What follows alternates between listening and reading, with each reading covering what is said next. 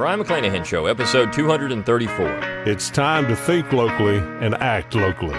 Welcome to the Brion McClanahan Show.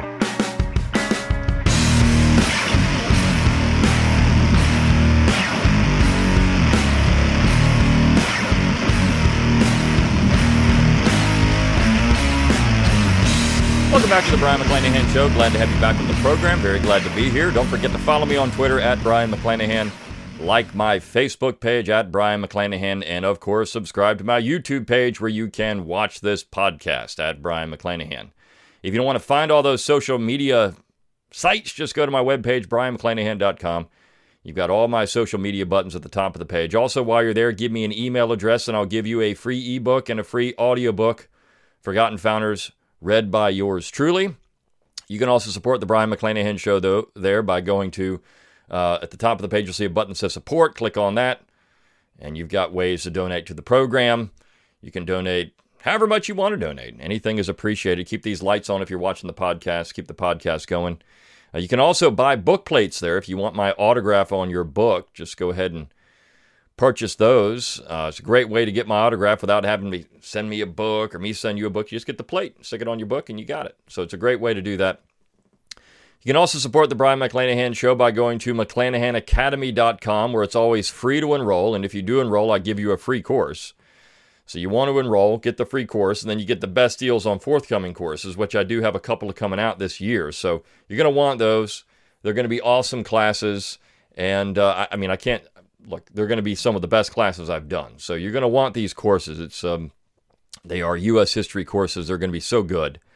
So going out to McClanahanacademy.com, enroll for free, and get your free course. Also, I've got a new affiliate program with that. If you're interested in making some dough on selling McClanahan Academy, it's a great product. Go out and become an affiliate. So you can earn some money selling McClanahan Academy courses. So if you're listening to this, and maybe you're on the fence whether you want to enroll or not, but hey, I'm going to let you make some dough off of me too. So you're going to want to do that as well. If you are already enrolled, you can do that. So if you listen to this podcast and you're a McClanahan Academy patron, someone who's in there already, you can just go to the top of the page on that website. It says affiliate programs. Click on that. All the details are there. And, of course, you can always get your Brion McClanahan Show gear by going to redbubble.com, or if you go to brionmcclanahan.com where it says shop at the top of the page, click on that, and you've got my logo and all kinds of cool stuff. So if you want a T-shirt this summer, it's hot, get a T-shirt, wear it around, promote the show that way. And also always, share my stuff on social media, rate it on iTunes or Apple Podcasts, wherever you listen to the show. All kinds of great ways to help spread the word about the Brion McClanahan Show. Go out to YouTube and, of course, like that. More likes, the better.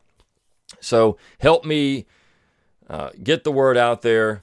And I appreciate anything you do. I appreciate everyone trying to do this stuff. And, of course, if you ever have show ideas, just shoot them over to me. I get these all the time. So it's a great way to interact. And, again, I may not always respond, but I do read your emails. All right. That said, I've got a great topic for today. In fact, I'll say this. I've got so much good stuff lined up. I think I've got about 6 or 7 episodes lined up that are going to be really good. 2 of them, the following 2 after this one, are going to focus on a singular issue. And it's going to be part of my appearance on the Michael Malice show coming up. I don't know when he's going to air the program, but I will be on that show. But I'm going to focus on The Right, because Michael Malice came out with a new book, The New Right, and I'm going to review that book, and I'm also going to talk about The New Right and the right and conservatism and these things. So I'm going to do that following this podcast. The next 2 after this one are going to focus on that. But today I want to do something else, and it's something that's, I think, very important. And it's actually an article that was published in the Federalist. Let's see, it was on the 29th of May, this came out, and it's by John Daniel Davidson. He writes some okay pieces here and there. But I want to talk about this article because as a history professor, whether it's through the work I do online or whether it's through the work that I do on my full-time, daytime job, this is something that I've seen that's very troubling, that history and civics, particularly civics, they are generally subjects that students struggle quite a bit with. And you'd think it'd be the exact opposite. You would think that students would be coming out of high school and they would, of course, get to their advanced mathematics, And that would be the area that they would struggle the most. And we do see a lot of students who struggle with math. I mean, it's just, they get through, math becomes difficult. I don't like this. But history is one that they've had since the time they were in kindergarten. So they should know these things, right? They should know a large part. I mean, they should have all of the quote unquote facts laid out. They should know these things. But what I find is that students don't have that. They don't even have the basic information down, because what they learn in school, what they generally learn in school now, are platitudes and slogans and chants. They learn left-wing propaganda. And so when they get to college, they haven't really learned anything. Years ago, and I'm talking, when I say years ago, I'm talking decades ago, a century ago, when students would go into a history course, they would learn a catechism. In fact, one of the more prominent textbooks of the late 19th century, early 20th century was a catechism.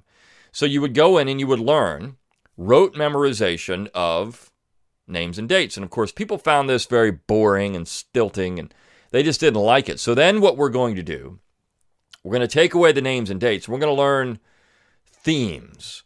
We're going to learn theories. We're going to learn just overall trends. But when you do that, what essentially happens is you start replacing the information with propaganda. Now, I think it's important to learn how things work together. It's one thing that I do quite a bit of in my courses. If you take a McClanahan Academy course, you're going to get that. But when you take my U.S. history course, what you're going to see when you get to that, those are going to be the hub courses of McClanahan Academy, and that's what the next two courses are going to be. It's going to be, in some ways, more traditional. You're going to get, and these classes are going to be so cool because you're going to be able to use them if you're a homeschooler for your core U.S. history requirements for high school. Of course, if you're in college and you want just to get the other side, you're going to be able to get that, so you can annoy all your leftist professors. But there's going to be a tremendous amount of traditional historical learning in that because it's essential. Now, this article actually hits everything on the head when it comes to why some of the problems are occurring in history.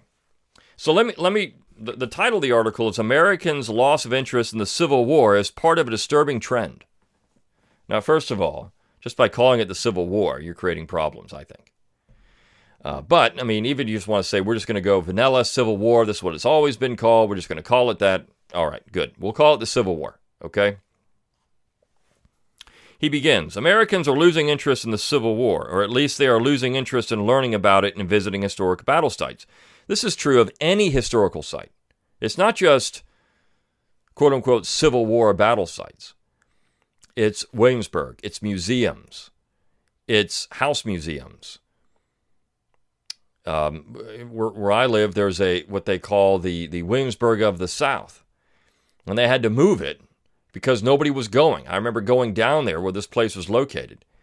And I would be the only one there. I mean, so you've got this site with all these cool old buildings. And they would have people there that would be, essentially reenactors, doing all kinds of neat stuff. And I'd be the only one in the entire place.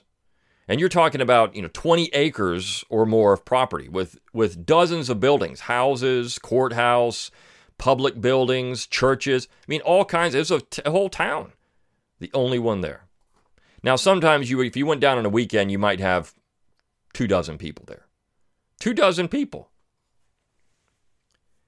So they've moved it to try to get more interest in it. And that might happen because they moved it right across the street from a major museum that is visited quite frequently because, number one, it's free, and number two, it's right on a military base. And so when the soldiers graduate, all of the families come in. It's right there where the museum is, so they go to the museum. So the hope is they're just going to go right across the street to this other place, and then they'll tour that more often. That might be the case. But Americans overall, I mean, I was interested. I became interested in history because of Williamsburg. I went there when I was 12 years old. I tell the story often. Went there when I was 12 and decided this is what I wanted to do. I loved history from that point forward. Now, I always liked it, but I loved it after that. We went to Jamestown. We went to Williamsburg. And the past came alive to me, and I wanted to be part of that. That's what I wanted. And so going to these places is great. And I think the thing that struck me the most, the coolest part about all those things, is when we went to the governor's mansion, we went to the recreated House of Burgesses, and I felt like, and we saw the militia rally on the green. And to me, it felt like I was there, but it felt like I was walking in the footsteps of greatness. And you see, that is the key to getting people to like history. This still happens for people, but they only do it in left-wing context now. You see, because much of American history is bad. Because much of American history is bad, it should be erased. This is Orwellian. This is the problem with taking down Confederate monuments. And Davidson gets into that. So let me continue with the piece. The Wall Street Journal reported recently that the country's 5 major Civil War battlefield parks, Gettysburg, Antietam, which is Sharpsburg, Shiloh, Chickamauga, and Chattanooga, and Vicksburg, had a combined 3.1 million visitors in 2018, down from 10.2 million in 1970. Gettysburg, America's most famous and hallowed battlefield, drew fewer than a million visitors last year, and just 14% of the visitor total in 1970. Now, I'll say this about that time period. 1970, you're still on the heels of the centennial. There was a tremendous amount of interest in the war in the 1960s. And so that was the World War II generation. All of those individuals by the 1960s and 70s were in their 40s and 50s. And so they were interested in going around and looking at these places. And of course, war was still on their mind. And there was a tremendous amount of American nationalism at that point. And so this is what, Pat Buchanan and others talk about, this time period where it was like that. There was a tremendous amount of interest in the American nation. What made America great? So these battlefields were part of that. But at the same time, there was also an acceptance, in fact, an embrace of Confederate history as well. People were really interested in it. Now, the left-wing professors were trying to push people away from that in the 1960s already, and even before that. I mean, look, Kenneth Stamp was writing before the 60s. And Stamp is a neo-abolitionist. He really hated the South, and he didn't want anyone to admire the South for any reason. And so you already had that. But a lot of people had grown up on the histories of Avery Craven and Randall. And so that was the blundering generation school. And these people thought, this war could have been avoided. We could have still been friends if it hadn't just been for these stupid politicians that dragged everybody into war. We could have avoided the war. So it's how you interpret the war that matters. And Davidson gets into that. In addition to fewer tourists, the number of Civil War reenactors is also declining. Many are growing old, and younger men are not stepping in to replenish their ranks. As one 68-year-old reenactor who recently helped organize a recreation of the a battle in Georgia told the Journal, the younger generations are not taught to respect history, and they lose interest in it. But it's not just that young people are not taught to respect history. They're not taught history at all. Now, let me say about reenactors. Number one, I know a lot of reenactors, and bless them. But I fully believe that if Southerners from the 1860s would come back today, they wouldn't want to walk around in wool uniforms out in 90-degree heat in the middle of the summer. I'm sorry, they just wouldn't want to do it. I've never had any interest in reenacting because of that. Right? I love modern cool clothing, and I don't want to run around in the heat. But it's not just that young people are not taught to respect history. They're often not taught history at all. To the extent that they are told that American history is a parade of horribles, slavery, genocide, bigotry, greed, a story above all of injustice and oppression perpetrated by the powerful against the weak. What we are getting now in history is what Gibbon said history is. History is little more than the crimes, follies, and misfortunes of mankind. This is nothing new. This is what Edward Gibbon said history was in the 18th century. And he was talking, of course, about Roman history, but all history. He's saying, look, history is all the bad stuff. So what we've gotten now is not a remembrance of history, a heroic history, but all the bad stuff. We are so cynical in America now. And I don't think it's just America.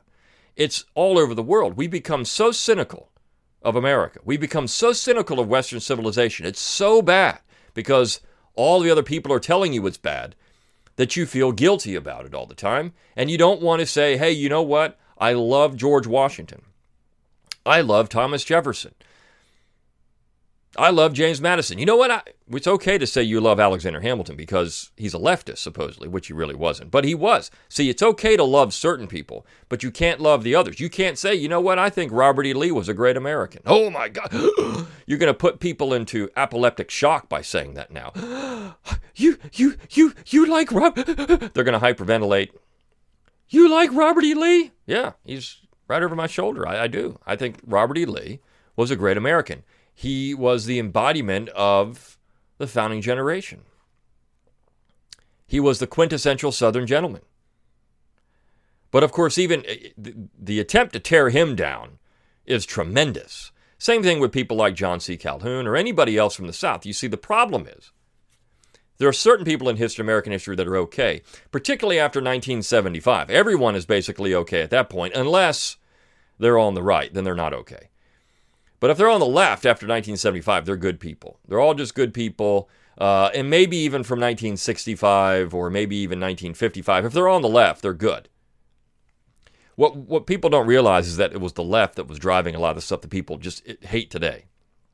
The progressives. They were driving all of this stuff. We live in a progressive America. The progressives were the ones that gave us segregation. They were open about it. Segregation was progressive, they said. Southern slave owners actually said that slavery was progressive. This has been documented. They were calling slavery the model labor institution. It was progressive. Now, were they feudal progressive? We could get into a whole podcast about that. You know, the issue of slave owners and what they said about it. But I mean, if you want to say that they were viewing it as a part of progress, I mean, it's progress that's really the problem. Now, no wonder then that recent public interest in the Civil War has mostly taken the form of a push to remove Confederate monuments from public places and rename buildings and roads bearing the names of Confederate leaders. We hear much about removing and renaming these days, but almost nothing about building more and better monuments or reinvigorating public interest in education about the war. What's a better monument? That's an interesting question. I would want to ask Davison, what do you mean by better monuments? Ones with contextualization? Because I don't know if you could improve on the ones that were built that are being torn down in terms of artistic beauty or what they said. These monuments were coming from people who had been there. Most of the monuments were built in the 25th and 50th anniversary of the war by great sculptors. Not just good artists, but great sculptors. Some of the most beautiful, North and South, were built by fantastic artists. And so how are you going to improve on those? I mean, this is what the left says they're actually doing. They're improving on them by contextualizing them. Here stands John C. Calhoun, the defender of slavery. Here stands Robert E. Lee, a man who supposedly brutally whipped slaves, which didn't happen. If it did, Lee wasn't there, and Lee probably had no role in it. I mean, this is what we get now. You get a book that comes out that trashes Lee, and this is the best book ever written. Even though the best book on Lee ever written, which is Douglas Southall Freeman's 4-volume History of Lee, completely takes apart this entire position. He already addressed it near 70 years ago, 80 years ago. He already addressed it. But no, the new book on Lee is the best. And I remember when I was teaching at another college, the librarian there used to say to me, well, I mean, we're getting the new books in. This is the newest version. It's the new and best understanding of history is coming. We got to get all the new history books. I'm thinking to myself, that doesn't make any sense. It's just a new interpretation. It doesn't mean it's the best. It might mean it's the worst. In fact, usually it is. So it's interesting how these things are perceived. The newest is the best. In a country where large numbers of college graduates do not even know the half century in which the Civil War occurred, but are convinced that Confederate monuments should come down, we should expect genuine interest in the Civil War to wane, if not to disappear entirely, except perhaps as an object for political activism. And this is true. I mean, the war itself has become a means to go out and act like a bunch of petulant little children throwing a fit about nothing. One of the a teacher in South Carolina went to a John C. Calhoun protest and had a sign that said, "Show me where the monument hurt you." Hilarious, because, I mean, this is, and of course people got in his face with megaphones and all kinds of things. Show me where the monument hurt you. Show me on your body where that monument actually hurt you. This inanimate object that's been there for over 100 years. Where has it hurt anybody?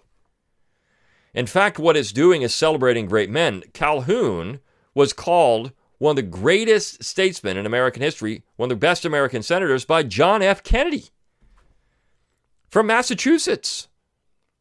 He also said Daniel Webster's great. I mean, but this is the thing. We used to have great men, and people used to revere these great men. Everyone knew they had faults. Everyone knew they weren't perfect, but we had great men that we could admire. We don't have anybody great anymore. We just admire this self. It's viva yo.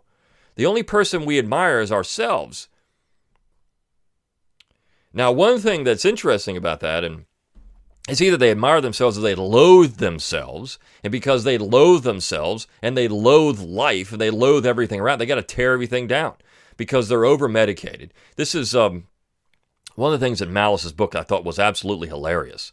When he gets into the left and how they actually promote how many of the psychotropic drugs they're on, whether it's for depression or just taking as recreational, how they just talk about, I'm on this, I've been to this therapist and done this. I mean, these people actually celebrate their mental instability. That would be something that people have said, you don't want to talk about that. Not anymore. It becomes a badge of honor to walk around like that. And at the same time, people that were mentally stable, great men that did great things, men of action in time of action, well, they have to be torn down because they're too good, I guess. They're not something that we can relate to anymore. And then he says the politicization of history invites ignorance. This problem, of course, goes well beyond the Civil War. It encompasses all of history. Consider the case of the College Board's Advanced Placement U.S. History Examination. In 2014, the National Association of Scholars issued a report exposing the exam's heavy progressive bias, systematic downplaying of American virtues, and outright omission of important periods in American history. The report sparked enough outrage and bad press that the College Board revised its exam, this time including previously omitted figures like James Madison. But according to the NAS, the course materials for the test were unchanged and reflected the same progressive bias. Well, this is true. I mean, you look at the U.S. history and the topics they pick. You see, this is where bias comes in. It's not just how the story is told, but it's what they pick to talk about. Same thing with news. News bias comes out in the stories they pick to talk about. I remember last week when Trump tweeted out that something about that the Russians, the fact that the Russians helped his election. I mean, it was the way that he said it was. The semantics are wrong. The grammar was wrong. He didn't mean what the press, of course, took it. Here it is. The Russians colluded. But this is the main story. I saw it all over the place. I'm sitting around watching TV, and I'm seeing this as the big story. Then on the internet, it's all over. It's on the Drudge Report, top headline, because of semantics. So the press ran with clearly a mistake in how he presented it. That's not what he meant.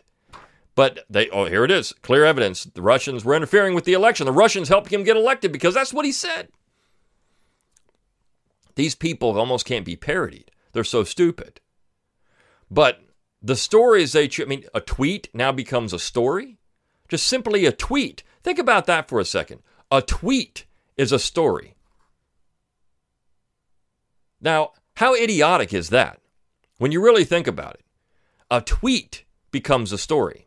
This is because the left, the press, lives on Twitter, and they think Twitter is the world. So a tweet becomes the biggest headline. Breaking news, President Trump tweets. How stupid. Really, how stupid. And then of course, it's the story about who's going to sit next to Trump in England. And what's that going to say? What is his motivation for going to Great Britain? I don't know. How about that? All presidents do that since Woodrow Wilson? I mean, is Trump any different? Well, I could say that, why would a president go to Great Britain? Why would they go there? I mean, we could say that. But we are in the 21st century, so it's easy to just fly there. I mean, look, in the 18th century, Washington wouldn't have gone to England. It was, a long trip. But in the 21st century, it's easy to just hop on Air Force One, you fly over, and you're there. It's no big deal. So why not? Of course, Obama was taking these things as family vacations. Trump doesn't have to do that. In 2016, the NAS decided to take a closer look at another of the College Board's offerings, the new AP European History examination, which it turns out reflected the same progressive bias as the American History exam. The College Board's persisting progressive distortion of history substantiates concern that the 2015 APUSH revisions do not represent a genuine change of direction, wrote the NAS's David Randall, but only a temporary detour in the College Board's long march to impose leftist history on the 500,000 of American high school students each year who prepare themselves for the college by taking APUSH, the AP U.S. History exam, or the AP European History exam. Progressive bias in high school and college curricula is in part the long legacy of Howard Zinn, whose A People History of the United States, first published in 1980, presents a cartoonish left-wing version of American history that pits the people against the rulers and casts the entire American experiment of democratic self-rule in decidedly negative light. That approach is now common among professional historians, with the result that growing numbers of Americans do not know much or care to know much about their own history. Well, I mean, this is before Zinn. This is the direction anyways, before Zinn. This idea of inclusion. We don't have great men, we just have a bunch of things that happen because of people doing things. I'll give you an example. I went down to Fort Pickens in Pensacola. The entire interpretation of the fort now is not really the great men that were there or the events. It's about the slaves that built the fort. But no real mention. I mean, they do talk about it a little bit, but no mention of the individual that designed it. He's buried right outside the fort, and there's a little turnoff where you can go see that. But, I mean, there's nothing pointing you what this is. You have to go up and actually start reading it. They don't really explain any of this. Here's the guy that was responsible for the construction of the fort. Just because somebody laid some bricks down doesn't mean they built the thing. I mean, I know they physically put the bricks there, but did they design it? Did they engineer it? Did they have the capacity to do that? I mean, I can't build a fort. That's pretty impressive to go in and build something like that. I mean, are we going to go now and look at great buildings all over the world and say, you know what? You know who built this? The guy laying the bricks. The guy putting the steel girders up. He built this thing. And of course, they were part of that, and there's a lot of pride in that. But would they have known how to do it if it wasn't for the engineer? And this is where we get into this issue of, you got to have great people, because great people inspire people to do things. Nobody's really inspired by a bricklayer. I mean, the bricklayer is a mason's an honest profession. You go out and you become a mason, you do that, you're a construction worker, you do those things. We need those jobs, honest jobs. And I love the people that do that stuff. But and now in your own personal life, maybe that person's your father, maybe that person's your grandfather, maybe that person's your brother, and they're a good man. They're a good person. And so you want to be like them. Good people. That's great. But you don't build civilizations on the workers. You build civilizations on great people. And so this is what history is supposed to do. You're supposed to focus on the great people because it inspires people to do things. But when you tear them down, if you say, you know what, Columbus is a great man, or Columbus, quote unquote, discovered America, because that's what you have to say now. He, quote unquote, discovered it, stole America. Columbus stole America, but he believed in genocide and plunder. Well, I mean, it tears down everything. It no longer becomes a great event. To sail across the Atlantic Ocean, not knowing where you're going. Frankly, if you just think about that today, how many people are willing, if you got on a sailboat, the boat that Columbus took over, how many people would be willing to do this now? To hop on a boat that has a guy that works on the boat called a corker, because his job is to seal up all the holes as the thing keeps filling with water as you're sailing across the Atlantic. Not knowing, and you got to remember, when he sailed over here, it was hurricane season still. So he's sailing over in hurricane season. They could have run into an Atlantic hurricane and been swamped, and this happened to a lot of people. You don't really know where you're going. You don't have lights on the ship. If anybody's ever been out in the water at night and there's no lights, it is pitch black. Particularly if there's no moon. If you have a moon, you can see a little bit, but with no moon, so dark, you can't see anything. And you're sailing on the Atlantic in that. The amount of bravery involved in that is tremendous. But yet, all you're going to do is tear these people down.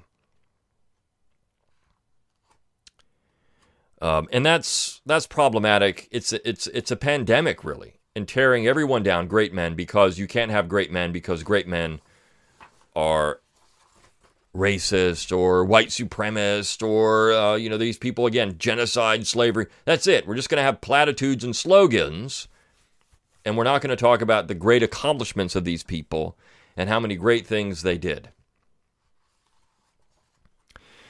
Davison concludes the dangers here not just that Civil War battlefields will eventually lie fallow for lack of visitors, but that will remain. That we will unlearn the painful lessons of our past. Well, here he's actually buying into the. We got to unlearn. We're not going to learn these painful lessons. To some extent, we've already started down that path. Another recent NAS report, for example, examined the reemergence of segregation on college campuses, which the authors called neo-segregation. A survey of 173 schools, including small private colleges as well as major universities like the Massachusetts Institute of Technology and Yale University. The study found 42% of segregated residences, 46% of other segregated orientation programs, and 72% host segregated graduation ceremonies. These segregated graduation ceremonies are not mandatory, of course, but are offered in addition to regular graduation ceremonies. But the fact that they have become so prevalent on college campuses should disturb anyone. Disturb. That's the term the left uses. I'm disturbed. Should disturb anyone familiar with the history of segregation in America. Whether it's segregation by race, as at Columbia University's Raza graduation ceremony and black graduation, or by sexual orientation, the trend of self-segregation among minority college students is a cause for worry, especially at a time when divisions in civil society are deepening. There's a ruthless logic to this, just as there's a ruthless logic to reducing American history to a catalog of the worst things we've ever done. If history is just another tool, if I could read this morning, in the pursuit of political power, there's not much of an impetus to get it right. Now, his conclusion is left-wing. This is dangerous because there's no greatness in America. There's no great. We're not studying great people. There's going to be. Well, we have to learn lessons of the past. We have to learn the bad things. Well, you just said don't teach all the bad things, but now we have to learn the bad things. Why not learn the great things? Why not learn the great things about these people and understand they're human beings and they have faults, and that in the 21st century we do things differently than in the 18th century, the 15th century. I mean, we can talk about torture. We can talk about the way that people used to be punished. Thank God we don't do those things anymore. But do we sit there and say these people were bad people? We just usually say, well, this is what happened. Thank God we have the 8th Amendment to the U.S. Constitution, and every state constitution also has protections against torture. Thank God we have those things. Now, can we enforce them better? Certainly. But you know what? We have these things. Why? Because these things happen, so great men decided we were going to put restrictions on those things. This is what happened.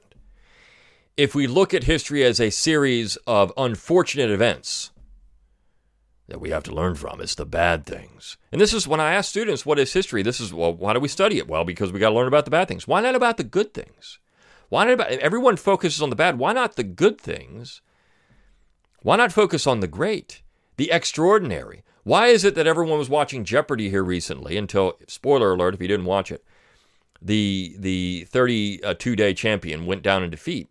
But why did ratings go up during that time period? Because it was extraordinary. Here you had a guy racking up 6 figures on Jeopardy, making nearly $2.5 million in 32 days on a game show. The ratings were through the roof because people want to see the extraordinary. They want to have the greatness. If you don't have the greatness, nobody cares. If you go into interpretation and all you talk about are the people that worked on the plantation, or the people that built this thing, or the toilers, if all you talk about is that, people don't care. They really don't care, and they get tired of being hectored to about how bad everything was. Why not talk about the actual, hey, look, let's talk about the great things that James Madison did. You know what he did? By golly, he helped write the U.S. Constitution. Now we can talk about how good that document is, but that's a pretty important thing, don't you think? I can bash Alexander Hamilton for the things that he did. But at the same time, I recognize Alexander Hamilton's greatness. I even say it in the beginning of the book. Alexander Hamilton was a great American. A great American. I may not agree with what he did, but he was a great American. I can say that about a lot of people that I don't agree with what they did. And so why not study the greatness and not the negativity? Why? Because it does not fit a political agenda. It does not fit the agenda to make people feel guilty about the past and therefore not care about it and only care about 1975 to the present. So my Reconstruction course gets into this quite substantially. But when you take, and you're going to want to sign up for my U.S. history courses, when you take those through McClanahan Academy, you're not going to get this very pessimistic, downtrodden view of American history. In fact, I talk about the great explorers. I talk about how great these people were and how extraordinary they were, because they were. That is what would save American history. That's what would save all history. It's talking about greatness. It's what attracted people to Trump when he said, "Make America great again." That term, great. Why is it everyone likes the New York Yankees? Why is it people like the Alabama Crimson Tide or now Clemson? Why is it that there's front runners? Because you want to be around greatness and you shun the bad stuff. You don't want to talk about that. That's stupid. This is what historians are. I mean, they've gotten into that. They've gotten this rut where they don't talk about greatness anymore. They talk about bad things because they think we got to avoid these things. I mean, it's just like Davison. He gets into it at the end. His whole piece concludes by undermining everything you talked about at the beginning. So there it is. You want to bring history back? Talk about great people. Talk about them as great people and talk about the wonderful things they did. They were great. Americans used to love greatness. Now we despise it. It's just built on the backs of somebody else. It's Eric Clapton. It's in the way, is nobody right if somebody's wrong? Somebody has to be wrong in order for this to be right. Or whatever it is. You take wealth from somebody who only has wealth because they took it from somebody else. Ridiculous. All right. Well, I hope you enjoyed this episode of the Brian McClanahan Show. I will see you next time with a bunch of great stuff. Get it next time. See you later.